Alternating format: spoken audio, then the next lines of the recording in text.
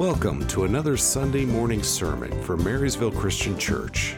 We're glad you're here joining us on this journey to learn more, love more, and look more like Jesus. We invite you to grab a cup of coffee and a Bible as we dive into God's Word. We need that reminder that the world is in His hands because our thoughts do have incredible power. Be careful how you think. Not what you think of, but how you think. Because your life is shaped by your thoughts. The news you listen to, the shows you watch, the social media that you consume, the people that you talk to, the people you listen to, these are the things that we get stuck on an ongoing loop that just keeps playing over and over in our head, making us crazy, keeping us awake at night, distracting us, and shaping our attitudes and our actions that become our life. Now,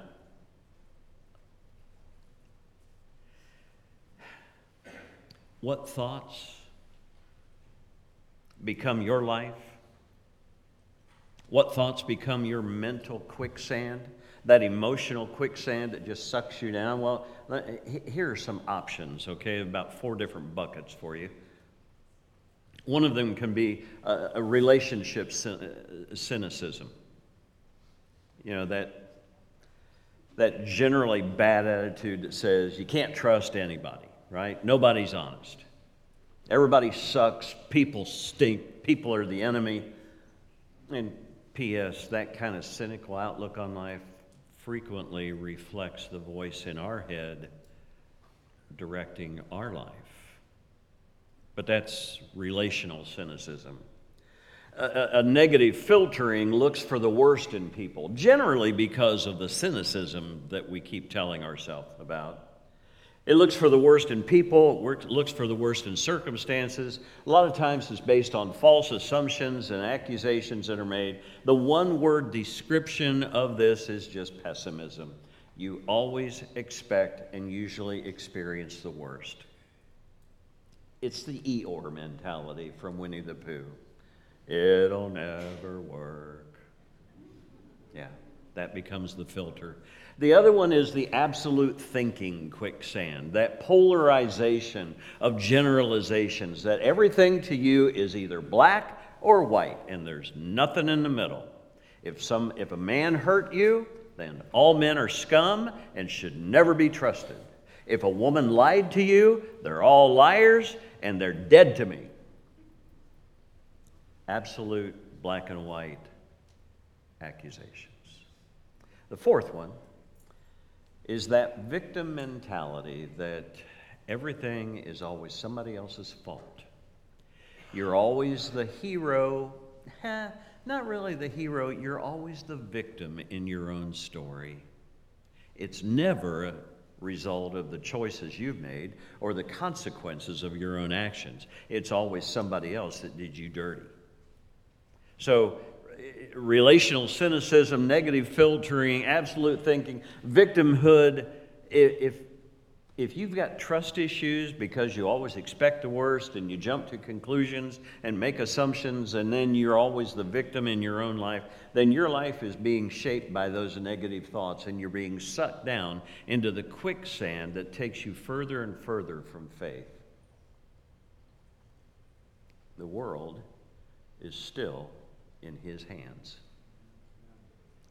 In spite of us and our quicksand for brains, God is at work to replace our worry with strength.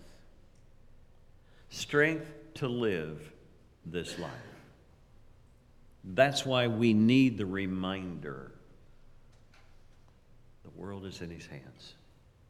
By the way, we made up additional cards that are available here on the table where the communion trays are. We've got plenty if you want some. We ran out last week, but you need that reminder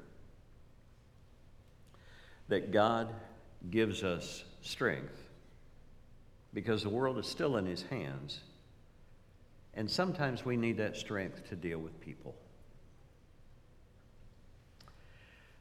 Philippians chapter 4 is where I'll continue today.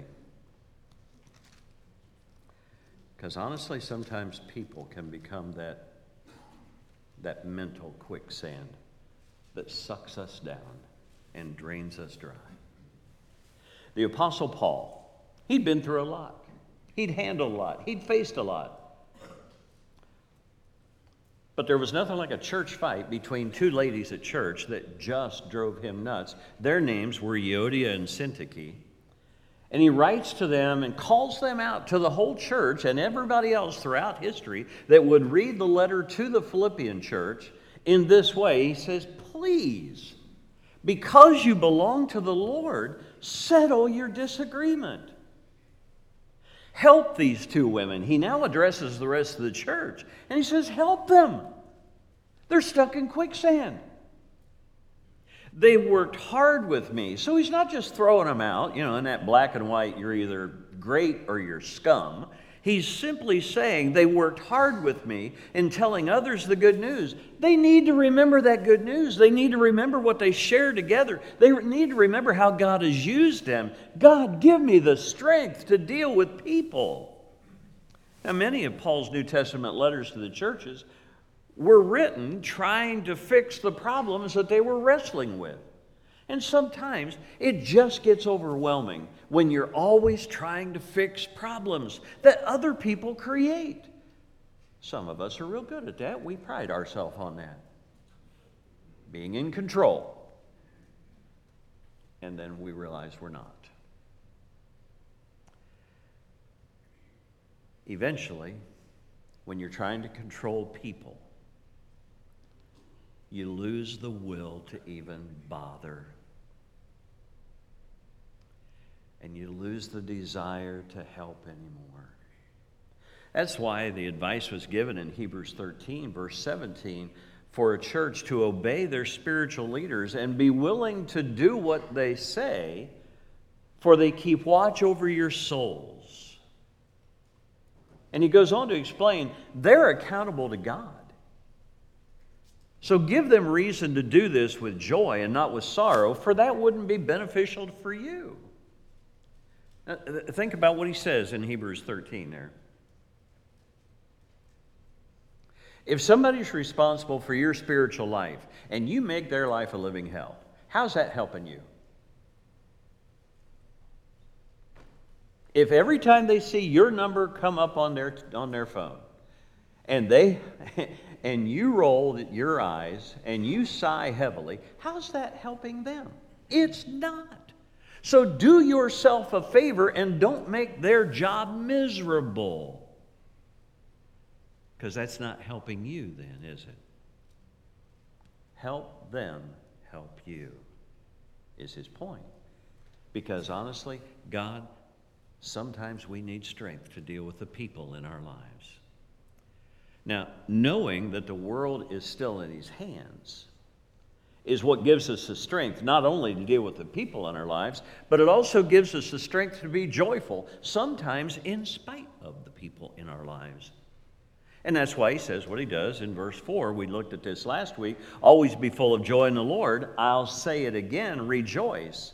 The problem is our joy typically is based on the people in our life. Certain people make me happy, so I'm joyful. Circumstances make me happy, so I'm joyful. Money makes us... should I have said that? Yeah.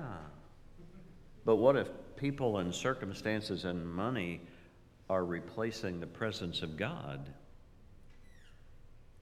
You see, it's his Spirit within us that renews us and gives us hope. And that hope is the very foundation of our joy. That's why we cry out to God, give us strength to be joyful in spite of the people and circumstances in our life sometimes that make me feel like I've lost control, that I never had to begin with. God, give us the strength to guard our influence because we remember that the world is still in your hands. Verse 5, he says it this way, let everyone see that you're considerate. Let your gentleness be evident to all, another version would say. And he reminds them, Remember, the Lord's coming soon. See, that's just it. Our influence on others, the impact we make upon them, is sustained by the knowledge that the world is in His hands, not ours. And when we give up trying to control other people, when we give up trying to control everything in our life or the life of other people, just so that we're happy because we got things done our way, leaves no room for God to be in control, does it? The world is still in His hands. And when we live our lives in a way that allows Him to influence us and others, then God gets the glory for that. It's like Sarah was talking about Bryson. You know, we prayed a bunch of prayers in our life for our kids, and God said, yeah, not so much. I got a better plan. I still intend to talk to him about some of those, but nonetheless, what he knew that I don't know is how he's going to use their influence in ways that he could never use mine. That's what happens. That's what gives us joy. That's what gives us strength, is a recognition that God uses us to influence others. That's why we have to remember that God is the one who gives us strength to trust Him instead of trusting ourselves. In verse 6 of Philippians 4, he says, don't worry about anything. You remember this from last week, perhaps. Don't worry about anything. Instead, learn to pray, because you're not real good at it consistently. Okay, I'm not real good at it consistently. Learn to pray about everything. And tell God what you need and thank Him for all He has done. Of course, that means surrendering my consistent desire to be in control of other people and other circumstances, no matter what. But when I do that, I remember that God still has the world in His hands. And if I believe that the world is still in His hands, then God will give me the strength that I need from His peace in knowing that. Verse 7, he says, then you'll experience God's peace. Now, I need to stop arguing with God for my peace. That's not even on the table anymore, right? We'll experience God's peace, which exceeds anything that we can understand or comprehend. It's His peace, he says, that will guard your hearts and minds. Don't miss this last part. As we live in Christ Jesus. There's no peace in just knowing about God. There's no peace or strength found in our knowledge. Our peace, our true strength is found in living like we believe that the world is still in His hands. You see, knowledge, as we're told in Scripture, just puffs up. It's another way of saying, if we're just full of knowledge, we're full of arrogance. How's that? We're full of ourselves. And being full of ourselves does not bring us a place of peace or strength. But we get overwhelmed, right? Because we can't handle everything. And so we cry out, God, give me the strength.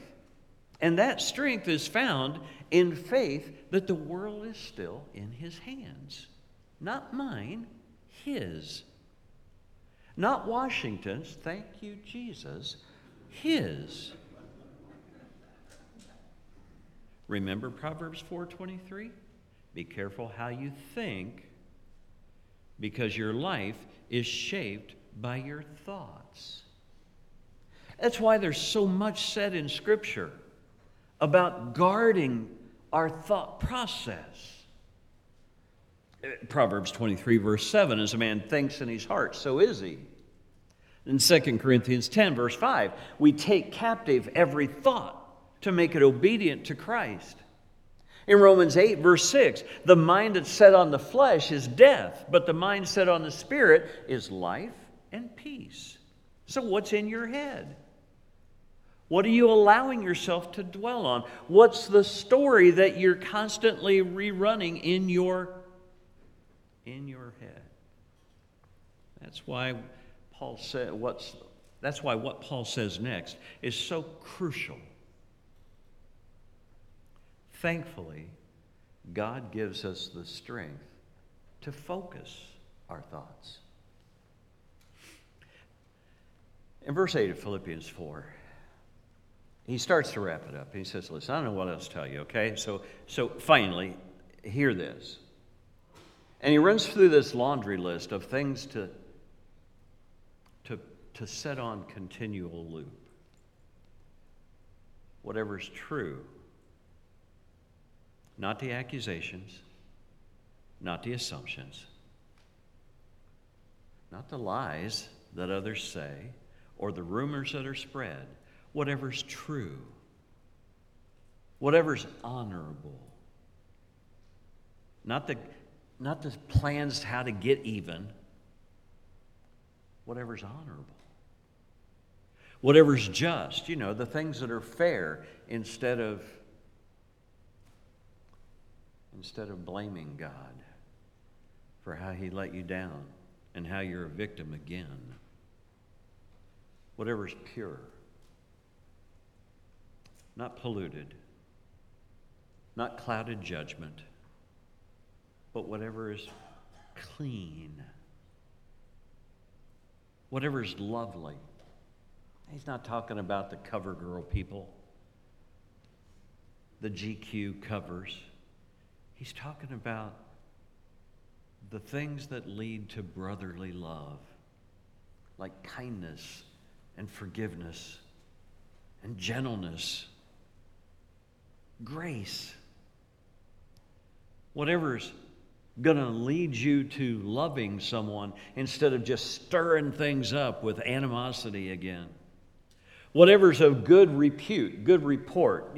It's your reputation, right? But more than that, it's your identity. It's who you are. He says if there's any excellence, not perfection, anything excellent. If anything is praiseworthy, look for the best instead of nitpicking about the worst. Pump the brakes in your relationship with others by reminding yourself what to dwell on. And he says these are the things to allow your mind to dwell on. It's not just the random things. It's not just he's not talking shower thoughts here, okay? Where you're in the shower and you have these, random synapses fire and you think somebody's name that you were trying to think of 3 days ago and, oh yeah, it's them. No, he's not talking about the random synapses firing of stuff that makes you think of things. No, he's talking about you allowing yourself to settle, to build, to reside and dwell here. Now I can tell you this. It's easier to dwell on those things, like whatever's true and honorable and just and pure and lovely, and of the good in people, the excellence. If there's anything praiseworthy, it's easier to dwell on that if we're convinced the world is still in His hands, so it's okay. That's how God gives us strength to practice our faith. Not just to talk about our faith, but to practice it. He says in verse 9, keep putting into practice all that you've learned and received from me. Everything you heard from me and saw me doing. And look at what happens when we do that. Then the God of peace will be with you. There's a really annoying thing about life and anatomy. We only get stronger when we practice, not when we just wish. We can only suck in our guts so long, right?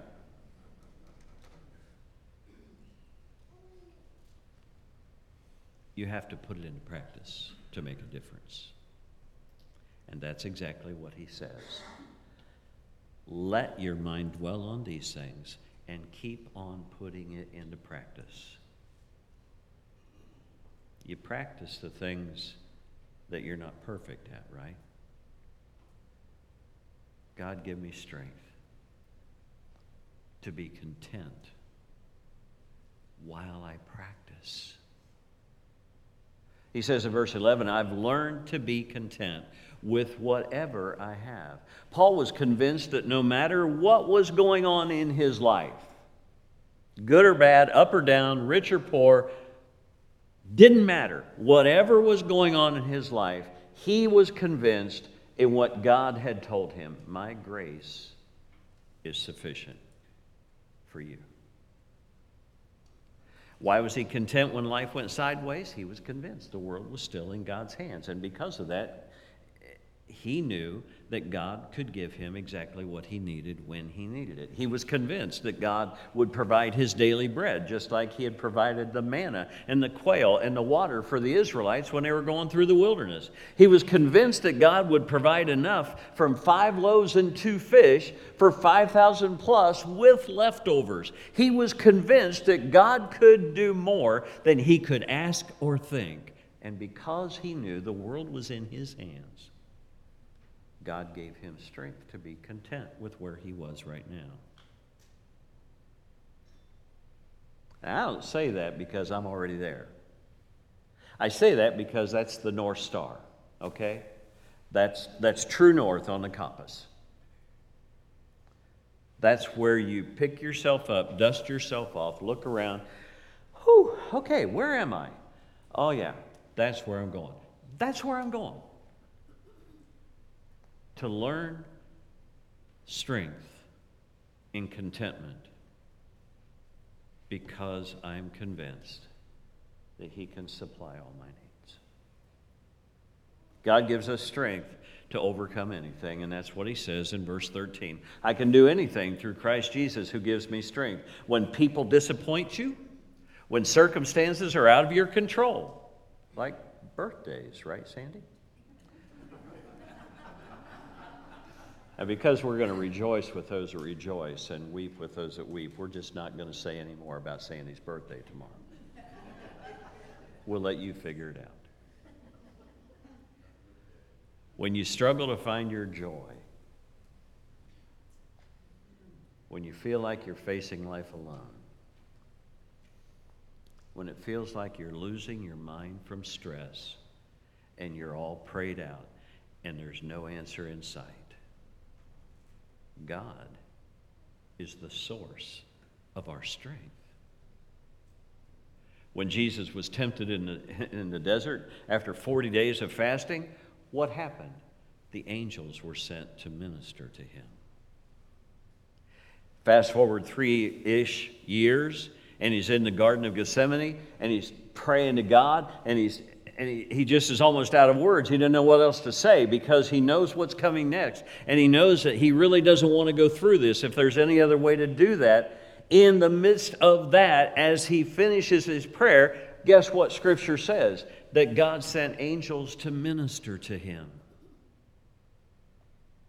God gives us strength that we don't have on our own and allows others to minister to us.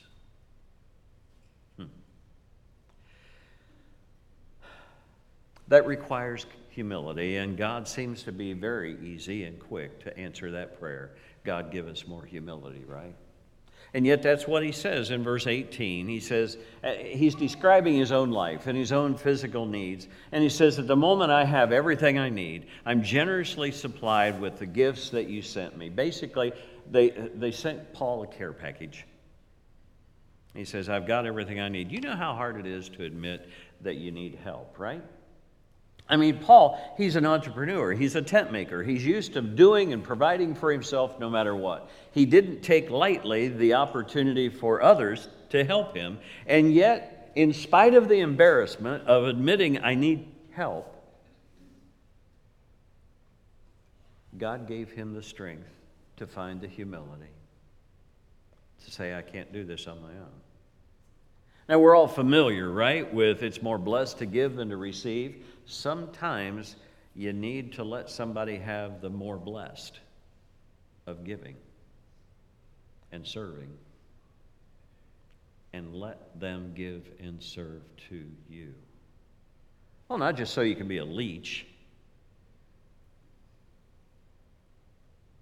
but until you are in a place where you can give and serve them.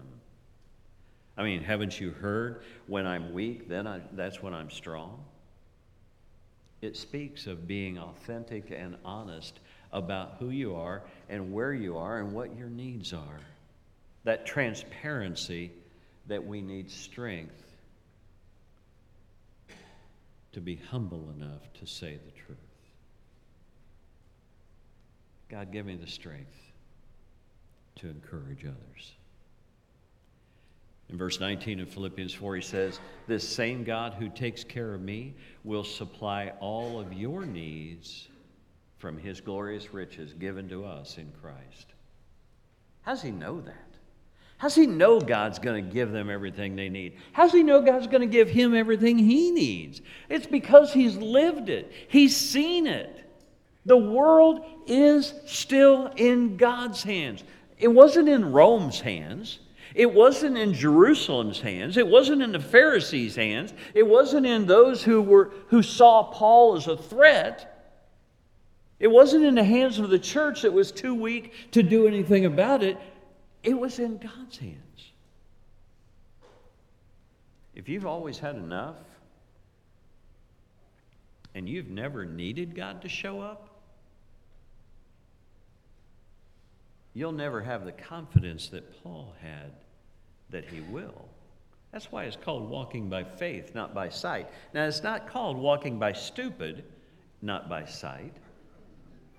It's not called walking by greed and not by sight. It's called walking by faith because you can't see how it's going to turn out.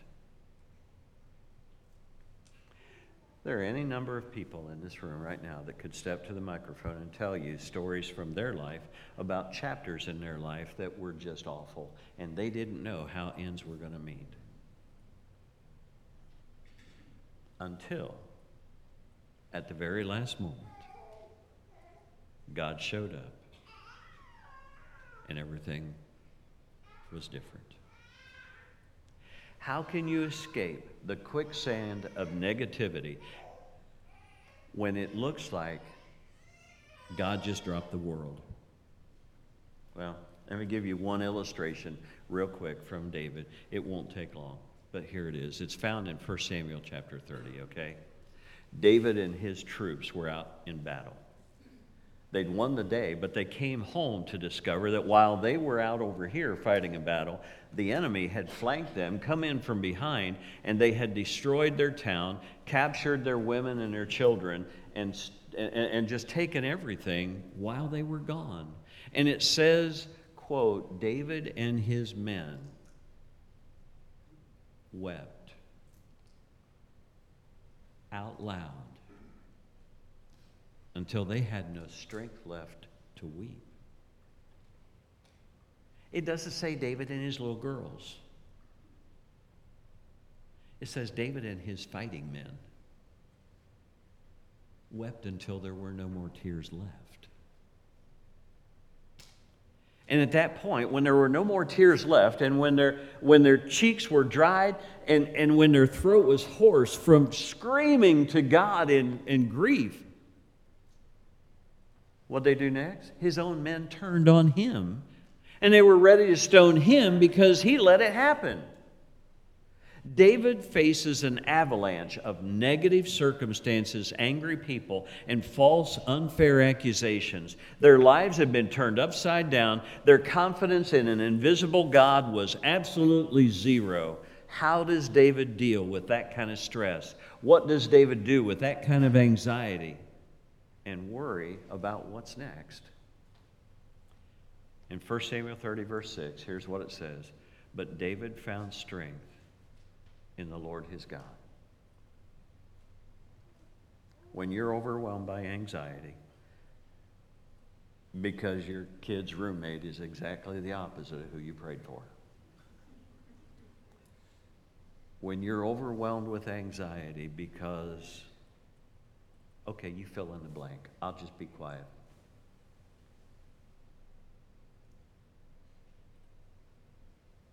It is possible to find the strength to go on, no matter what it is that you're overwhelmed by. But you're not going to find it because of your own naturally sunny disposition and positive outlook. The only way you find the strength to walk on is by trusting that God still holds the world in his hands. It doesn't say what David told himself that day when everything was falling apart and everybody blamed him. But we do know what David told himself on other occasions. For example, it says in Psalm 103, verse 1 and 2, I'll praise the Lord, O my soul. With all that's within me, praise his holy name. Let all that I am praise the Lord. May I, catch this, may I never forget the good things he has done for me. A few verses later in that same Psalm 103, this is what he says in verse 8, the Lord is compassionate and gracious. God, what's wrong with you? See, that's how I usually respond until I can get a grip and find true north again. God, why did you let this happen? You know, he didn't blame God. The Lord is compassionate and gracious, and he's slow to anger, abounding in love. And that was David's mantra that he kept on repeating to himself. The same thing was written in Psalm 86, verse 15. And the same song was written in Psalm 145, verse 8. The Lord is compassionate and gracious, slow to anger, abounding in love. You know, if David needed to repeat that, let's go ahead and try that here. Maybe it'll countersink in a little deeper for us in our hearts. Would you read this with me and remind yourself of what David needed to know when his world turned sideways? What is it you know about God? The Lord is compassionate and gracious, slow to anger, abounding in love. I'm going to need that more often, so I'll need you to remember it so you can remind me. The Lord is compassionate and gracious, slow to anger, abounding in love.